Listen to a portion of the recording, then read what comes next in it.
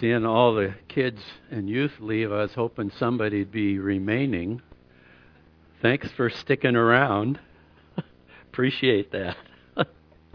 We're, Lord willing, going to wrap up one of my favorite books, Book of Acts, this morning. And then we're planning on going to Romans.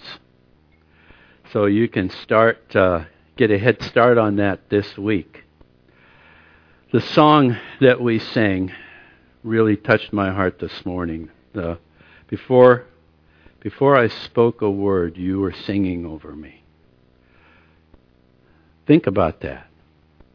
I go back to a time in the hospital when Chris and Tricia had their little one premature on life support, going into the hospital with Chris.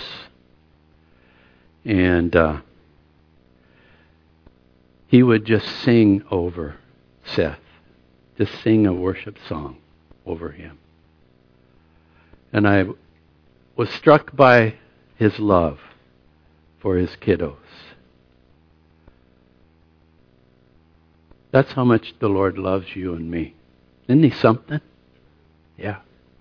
And that song just resonates, that love. We don't deserve it, but that's why he went to the cross, because he loves us. And as we wrap up this chapter, this has really been a book of the Lord beginning to reach out with his love to a world that doesn't deserve him, but he loves us just like we are. The thing I love is He loves us so much when he gets a hold of us, he won't leave us that way. Isn't he something? So we left with the hurricane winds, the waves, the rain, the ship being torn apart.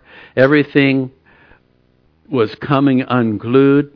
Yet Paul declares, my God stood by me last night. He sent an angel. He gave me his word. Nobody's going to die. And just like the Lord said, everyone survived. But it would take 2 miracles for that to happen as I thought about this. The first miracle, think about this. A battle-hardened Roman centurion would have to be willing to risk everything for Paul. That's not likely going to happen. His livelihood could be lost. Possibly his life could be lost. If one prisoner got away, it could be over for that centurion. But look, a little bit of review in chapter 27, verse 43. The centurion wanting to save Paul. Why would he want to do that at the risk of his own life even? He kept them, the Roman soldiers, from their purpose. They were going to kill all the prisoners, protecting their own lives and livelihood. And he commanded that those who could swim should jump overboard first and get to the land. So I'm thinking about this centurion. Is it possible that maybe one of his friends and cohorts was Cornelius, the Roman centurion of Acts chapter 10? Had Cornelius led him to the Lord? Had Cornelius shared the love of Christ with him? Possibly. Was he a follower of Jesus? Possibly. But then it's going to take a second miracle. Think about it. So you got all these folks that are left on the ship, and they're in the middle of the ocean stuck, and the waves and the winds are pounding the ship, and it's coming unglued, and they can't swim. What are we going to do? Well, think about the miracle. Ironically, God would use the fierceness of the storm itself to save them. It's the way the Lord works. Look at verse 44 as we wrap up chapter 27. And the rest, those who could not swim, some on board, some on parts of the ship, and so it was that they all escaped safely to the land. So, this is a well documented, celebrated truth, historical fact in Scripture. They named this place where these miracles took place after Paul himself. Think about that. God's Word is absolutely true. If you want to look on the back of the bulletin, there's notes that you can look at. In the first one, think about this. Just as the Lord promised Paul, everyone on board survived the storm. God's Word never fails. Never. Period. You can stake your eternity on God's Word. Luke 21:33. Jesus said, "Heaven and earth will pass away, but my words will by no means pass away." Wet, soaked, gale force winds, absolutely drenched. Some of them are barely making it to the shore. Some are just slogging onto the sand. Others are crawling up on the sand, turning over, going, I made it somehow. Well, that's where we join them, Acts 28, verse 1. And when they had escaped, they then found out that the island was called Malta, and the bay that they landed on was St. Paul's Bay. Number 2, and the natives showed us unusual kindness, for they kindled a fire and made us all welcome because of the rain that was falling, because of the cold, and because they're going, these guys need help. And when Paul had gathered a bundle of sticks and laid them on the fire, whoa, stop right there. Paul. He's the guy, when everybody had given up hope on this ship, he basically took charge. The Lord had spoken to him the night before, and he says, listen, God has said we're all going to make it. Have a bite to eat. I'm going to pray to our God, and I know that we're going to all be okay. We'll be okay. And of course, he's also the distinguished Apostle Paul, who's already written some of the Bible, sending letters out. And he could have just sat there and goes, well, we made it because of me. The Lord saved everybody because of me. But he sees the islanders lighting a fire, and he jumps up, and I just love Paul, and he starts helping to get everybody warm. He's running around, he's gathering these sticks, he's helping them get warm. How do you stop a guy like that? Always looking for opportunities to serve, to show the Lord's love, always going for it. I like that. What a great example Paul is for us. So he's got this bundle of sticks. He's getting close to the fire. They're warming up, and all of a sudden this little critter wakes up. And verse 3, a viper comes out because of the heat and fastens on his hand. Now, if that would have happened to me, I would have started screaming and running and going, ah! However, the natives are looking at this. It's fastened on Paul's hand. They saw the creature hanging from his hand, and they said to one another, no doubt this man is a murderer whom those escaped the sea. Justice has caught up with him. Bad karma. Okay, whatever it might be, they were thinking. But he just shook it off over the fire, calmly. I'm going, that wouldn't have been me. And the creature fell into the fire, and he suffered no harm. However, they were expecting that he would swell up and suddenly fall down dead. They'd seen others bitten by this creature, venom. But after they had looked for a long time and they saw no harm come to him, they go,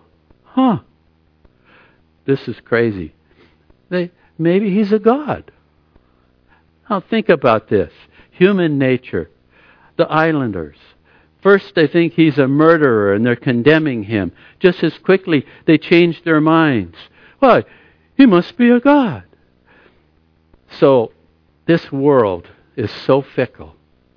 Are you going to let this world dictate which direction you want your life to go? Are you kidding me?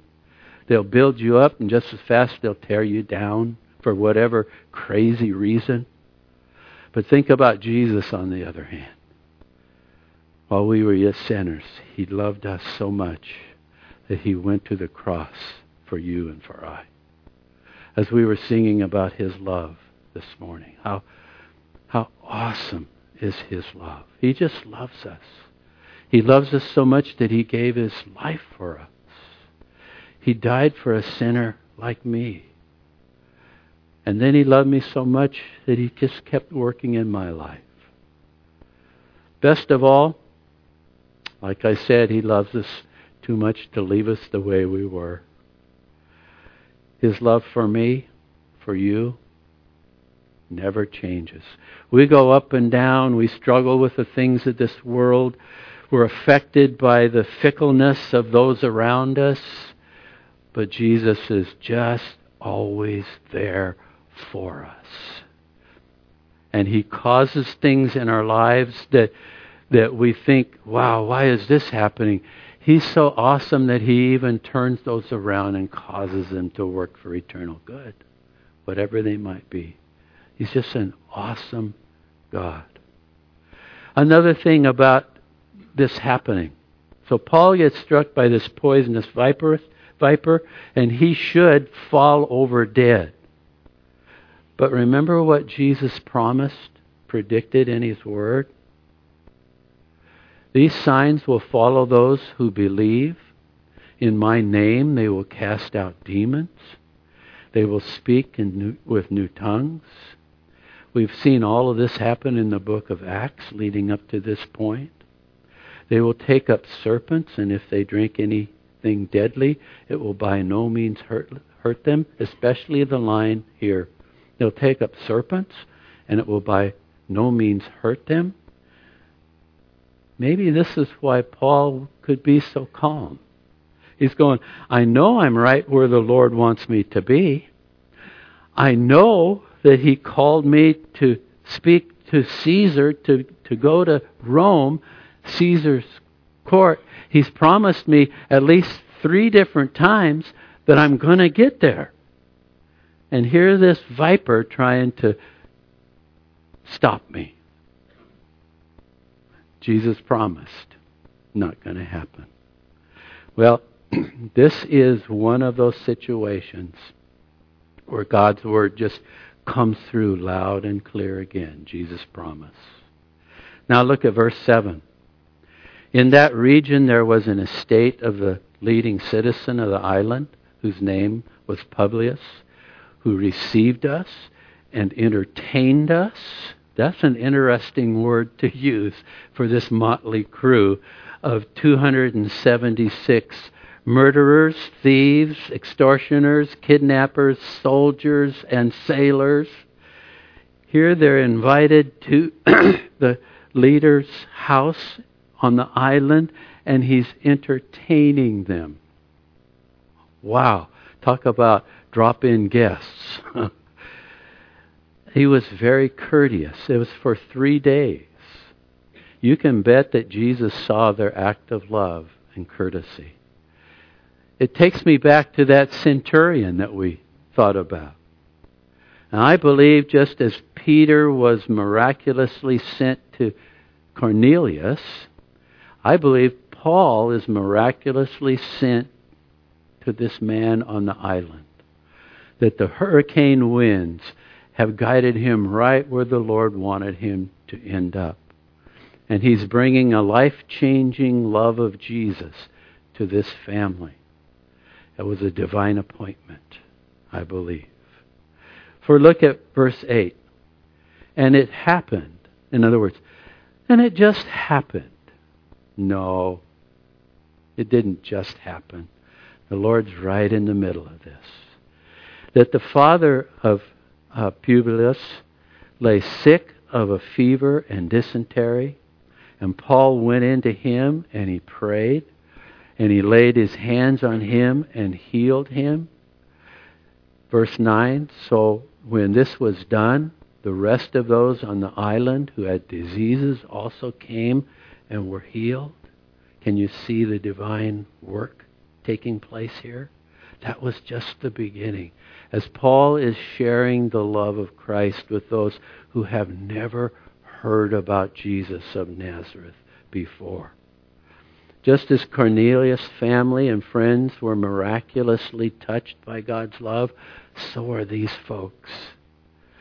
His family, his whole island, touched by the love of Jesus, the signs and wonders, authenticating that this is the gospel truth.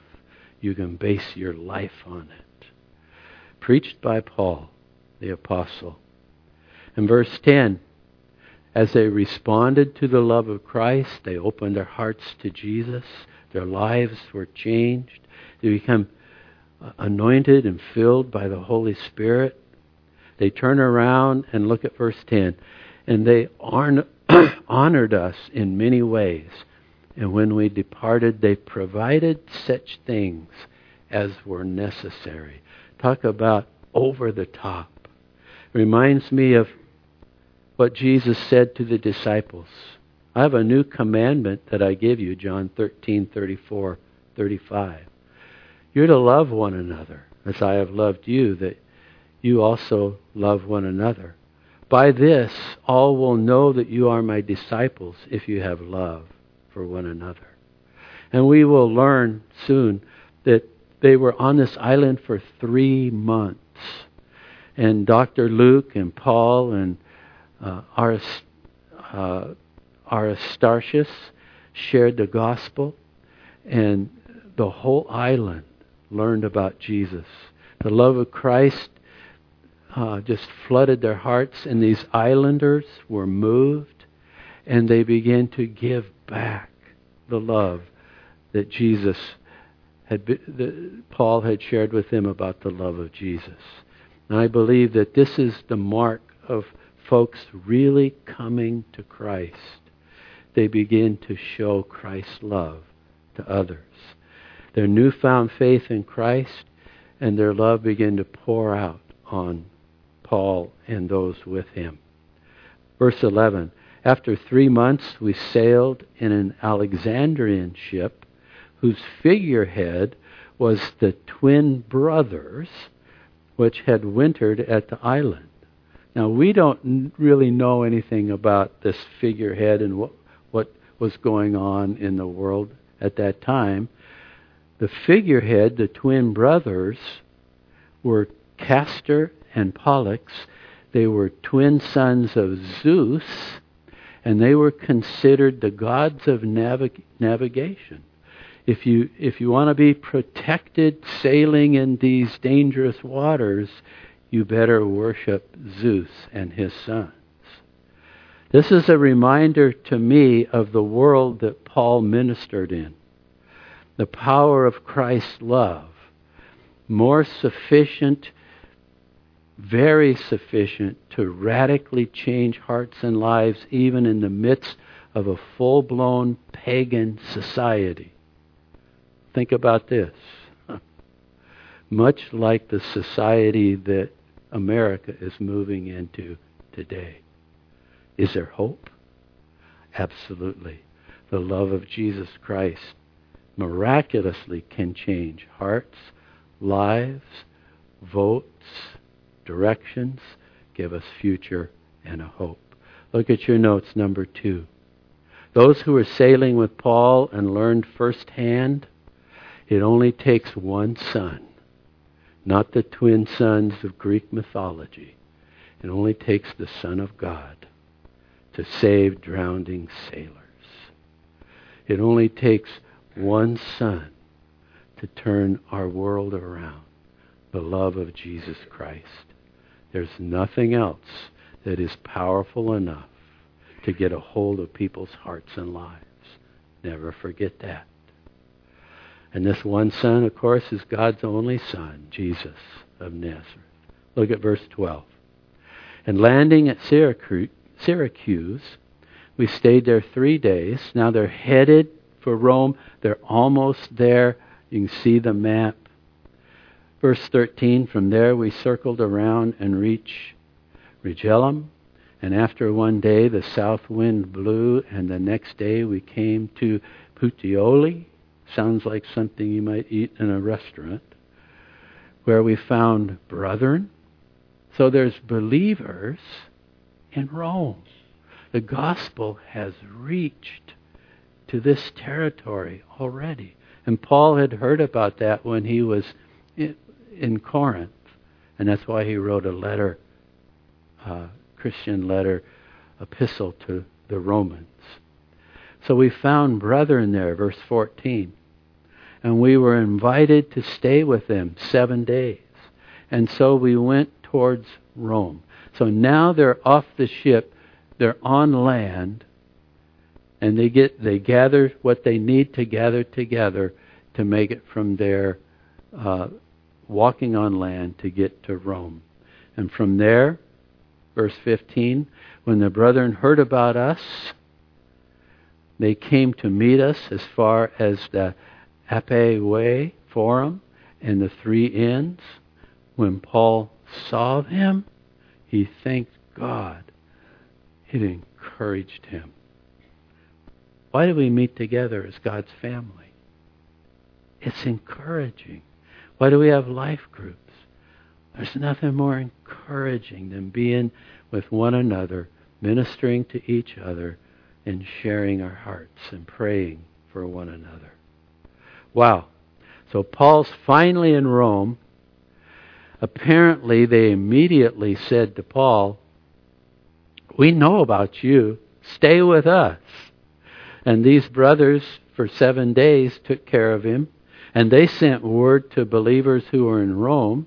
And when they heard that Paul was there, these brothers in Rome, while they came to meet him, the Ape Forum is 43 miles from Rome. The 3 Taverns is 33 miles. That's still a long way on a donkey, folks. And Paul had never been to Rome. Why all the excitement? What's going on? Why a heartfelt response and warm welcome for someone they'd never met? Well, as I shared, Paul's last visit to Corinth, he heard that Jesus had made his way into Rome. He was so excited. And God laid on his heart the epistle to the Romans. And he poured out his heart to these believers that he had never met before. And they received his letter. And they felt like, we know this guy. We know his heart. We know his love for the Lord. We can't wait to meet him. And now they get a chance. They want to meet him face to face. What a time this must have been. How they honored him. And rightfully so. Verse 16. Now, when we came to Rome, finally make it. It's been a long journey, hasn't it? But the Lord has been with them each step of the way. The centurion delivered the prisoners to the captain of the guard. They're put in prison, locked down. But Paul was permitted to dwell by himself with the soldier who guarded him. So Paul's life, Paul's testimony, Paul's person, Paul's relationship that he had built with this centurion, the truth about Paul that he really didn't deserve to be in prison. He should have been set free. The respect of this Roman centurion for Paul, he just puts him under house arrest, not in prison. In this provision, Paul is given full freedom to have his friends, to write letters, to do whatever he needs to do, but he's still under guard before he meets with Caesar. So he's chained to a guard, and they take 6-hour shifts. Paul would later write to the Philippian believers, all the saints salute you. chiefly they that are of Caesar's household. So, how did men in Caesar's household get saved? They were chained to Paul for 6 hours. Think about that. I thought about Coach Moore and his work at the high school. And there was a time when things were kind of getting wrapped up, and he really wasn't coaching anymore, but he was doing Bible clubs and different things. And he was vice principal, and his job is discipline. So you get called into the vice principal's office. You're chained to the vice principal. Guess what's going to happen? As the Lord leads appropriately, there were young men and women who Coach spoke to about Jesus. If he didn't feel that it was correct, he would at least say, now you're going through some tough times. I love you, I care about you, but you can't keep going in this direction. And this is what we're going to need to do. And then he would say, can I pray for you? And almost to a person they would say, sure, Coach, pray. And right there in the office, with their permission, he'd pray for him. And this is Paul. So this guy's chained to Paul. How you doing? Huh? What's going on in your life? And he would get to know them. And he'd care about them. And he'd pray for them. And then he'd have friends come in. And this guard's chained to Paul. And they're talking about Jesus and what the Lord is doing in their lives. And this guard is going, whoa, that's interesting. You mean Jesus did that? You mean that miracle happened? Did that really happen? Well, yeah, let me share. And they just would come to know Jesus because they were with Paul. How about when people get with you? Is that what begins to happen? Just because you love the Lord with all your heart? And it's just a natural thing to start sharing, well, we've been praying about this in our family, and oh, you know, it's crazy how the Lord moved us to this area, or wow, I've been praying about this, or I'm struggling with that, and just in a natural way, open your heart and life to others that they might see Jesus in you. That's what Paul did. And they came to know the Lord. Well, verse 17. And it came to pass after 3 days that Paul called the leaders of the Jews together. So when they had come together, he said to them, men and brethren, though I've done nothing against our people or the customs of our fathers, yet I was delivered as a prisoner from Jerusalem into the hands of the Romans. In other words, I did nothing wrong, but they were out to take me out, to kill me. Who, when they examined me, wanted to let me go, because there was no cause for putting me to death. But when the Jews spoke against it, I was compelled to appeal to Caesar, because if they would have sent me back to Jerusalem, I would have been dead before I even got there. Not that I had anything of which to accuse my nation. For this reason, therefore, I have called for you to see you and speak to you, because of the hope of Israel, I am bound with this chain. So Paul's not attempting to just defend himself. He's already moving it. I want to tell you about the hope of Israel. I want to tell you about this Jesus of Nazareth. And they said to him, verse 21, we haven't received letters from Judea concerning you, nor has any other brethren who have reported or spoken any evil of you. And I'm thinking, maybe the letters were in that ship that sunk. Who knows? But the way seems to be open for Paul to share with the Jews. But we desire to hear from you and what you think, for concerning this sect, we know that it is spoken against everywhere. We want to find out more about Jesus. So when they had appointed him a day, many came to him at his lodging, to whom he explained and solemnly testified of the kingdom of God, persuading them concerning Jesus from both the law of Moses and the prophets, from morning till evening. Boy, would I love to have a CD of that Bible study. Wouldn't that have been something? Think about Genesis 22, when Paul spoke of Abraham and Isaac. And God told Abraham, take your son, your only son, up to Mount Moriah and sacrifice him. And Abraham's going, wow, I don't know what God's doing, but I know he promised that my son would, through him, would be the seed for the Messiah to come, for the hope of Israel. I don't know what he's doing, but I love him and I'm trusting him with my son. And Isaac, he's looking around, and he said to his dad, so here's the wood, here's the fire, but we don't have a sacrifice. And Abraham spoke prophetically, and he said to his son, son, God will provide for himself a lamb.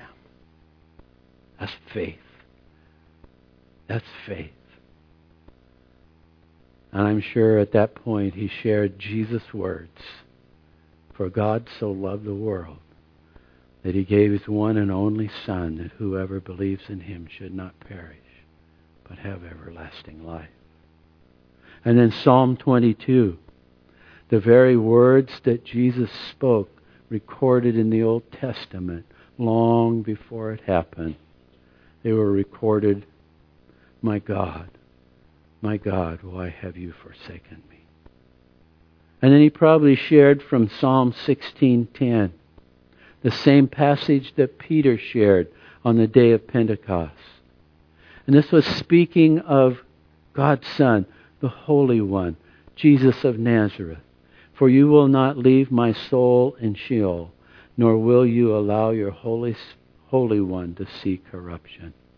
For this Jesus, who had given his life on the cross and was buried for 3 days, he arose from the grave, just as Scripture said would happen. He's alive. He's Messiah. The grave could not hold him. From morning till evening, Paul is sharing all these prophecies, all these words about Jesus, how the entire Old Testament pictured, pointed to, and perfectly prophesied of the Son of God, of Jesus, the hope of Israel. Look at verse 34. And some were persuaded, and some disbelieved. Wow. Some believed, some didn't. Both had the same information, the Scripture, the truth. This didn't surprise Paul at all, for he had already revealed in his epistle to the Romans, and now he shares with these that he's speaking to directly in Rome, these Jews. Verse 25. So when they did not agree among themselves, they departed after Paul had said one word. The Holy Spirit spoke rightly through Isaiah the prophet to our fathers. Isaiah saw your hard hearts, saying, go to this people and say, hearing you will hear, but you won't understand. Seeing you will see, but it won't get through. You won't perceive it. For the hearts of this people have grown dull. Their ears are hard of hearing, and their eyes have closed. Lest they should see with their ears and hear with their eyes, lest they should understand with their hearts and turn, so that I would heal them. Isn't this a fascinating verse? As I've thought about this, this is my best understanding of what's happening here. God said, Isaiah said, God will blind the eyes of the person who does not want to change, who does not want to hear, who does not want to let go of their lifestyle or their sin or whatever it might be. He will harden the heart of the one who chooses not to believe in Him. Why? Unless God had blinded the eyes and hardened the hearts of those who don't want to believe, they would be forced to believe by the sheer preponderance of the evidence alone. Think of Jesus, miracle after miracle after miracle. And yet those who didn't want to believe just hardened their hearts and said, oh, we're just going to have to get rid of Him, and we're going to have to kill the one that rose from the grave, that Jesus healed and brought back to life. They just didn't want Jesus to be part of their lives. Your notes on number 3. God will not force Himself upon any man or woman. He will move heaven and hell to reach a person's heart, but once there, He stands at the door and knocks. Revelation 3:20, behold, I stand at the door and knock. If anyone hears my voice and opens the door, I will come into him and dine with him and spend my life with him. I like that. Paul goes on to explain in the epistle to the Romans that though blinded for a season, Israel will someday, Romans chapter 11, Israel as a nation will someday finally embrace their Messiah. But they're blinded for a time right now, and Paul explains in Romans that it's so that the gospel would be sent to the whole world, even as far as Willows. Wow. Well, this point seems to be the final official invitation to Israel. In Scripture, from this point on, the gospel is now headed to the ends of the earth, to us Gentiles. Acts 1:8. You shall receive power when the Holy Spirit has come upon you, and you shall be witnesses to me in Jerusalem as we go through the book of Acts, and in all Judea as we go through the book of Acts, and Samaria as we go through the book of Acts. And now we're in Rome, and we're beginning to go from there to the whole world, to the end of the earth. Verse 28, therefore let it be known to you that the salvation of God has been sent to Gentiles, and they will hear it. They won't blind their eyes. And when he had said these words, the Jews departed, had a great dispute among themselves. I can just see it. Whoa, arguing and, yeah, but the Scripture, I don't care, no. And they just back and forth. And it says that Paul dwelt 2 more years in his own rented house and received all who came to him, ministering and leading the Roman guard to Jesus, preaching the kingdom of God and teaching the things which concern the Lord Jesus Christ with all confidence, and no one forbidding him. For 2 years, chained to a guard, every 6 hours a new guard, Paul would teach all who came to him, pen the books of Ephesians, Philippians, Colossians, and Philemon. They're called the prison epistles. Although this is where Luke laid down his pen. Remember, the book of Acts wasn't about Paul. It was about the Lord Jesus Christ working through his church, and he continues that work today, and we're part of that work. But Paul's story did continue. Look at your notes, number 4.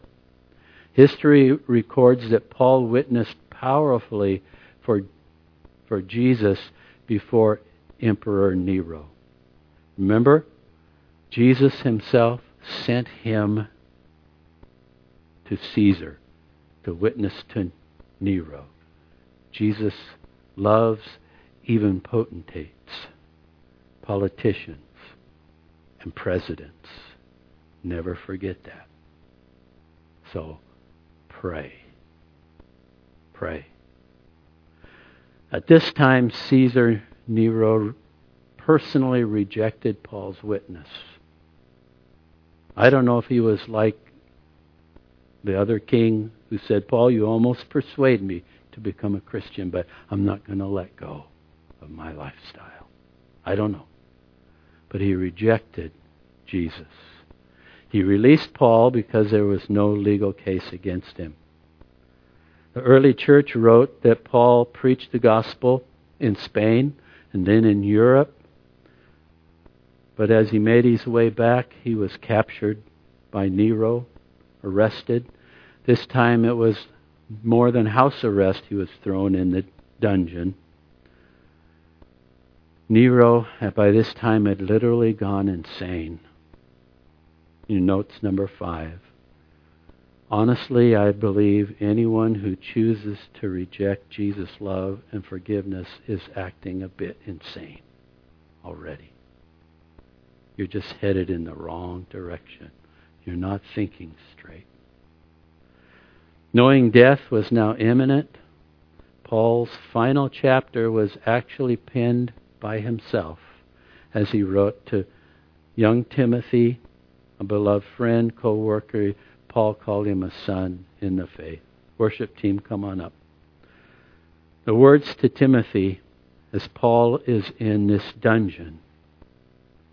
And he says, Timothy, I charge you. It's like he's saying, no matter what's happening, no matter what you're going through, no matter where you find yourself, I charge you, preach the word. Be ready in season and out of season. If it's not convenient or if it's convenient, or if they don't want to hear or whatever, preach the word. Convince, rebuke, exhort with all long-suffering and teaching. Be watchful in all things. Endure afflictions. Do the work of an evangelist.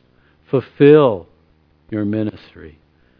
For I am already being poured out as a drink offering, and the time of my departure is at hand. And I love these words of Paul. I have fought the good fight. I have finished the race. I have kept the faith. Finally, there is laid up for me the crown of righteousness, which the Lord, the righteous judge, will give to me on that day. In other words, He's coming back. And when He comes, I'm going to be there. And not only to me, but to all who have loved His appearing, who yearn for Jesus to come back. So shortly after Paul penned these words, sent the letter to Timothy, he died. He was beheaded at the command of this insane Caesar Nero. But never forget these last words of Paul. And may they be an encouragement to you and an encouragement to me, as Paul is such a great example. I've fought the good fight. I've finished the race. I've kept the faith. All I have to say is, thanks, Paul. Good job. So we'll see you next Sunday in Rome. Stand with me and we'll close our service.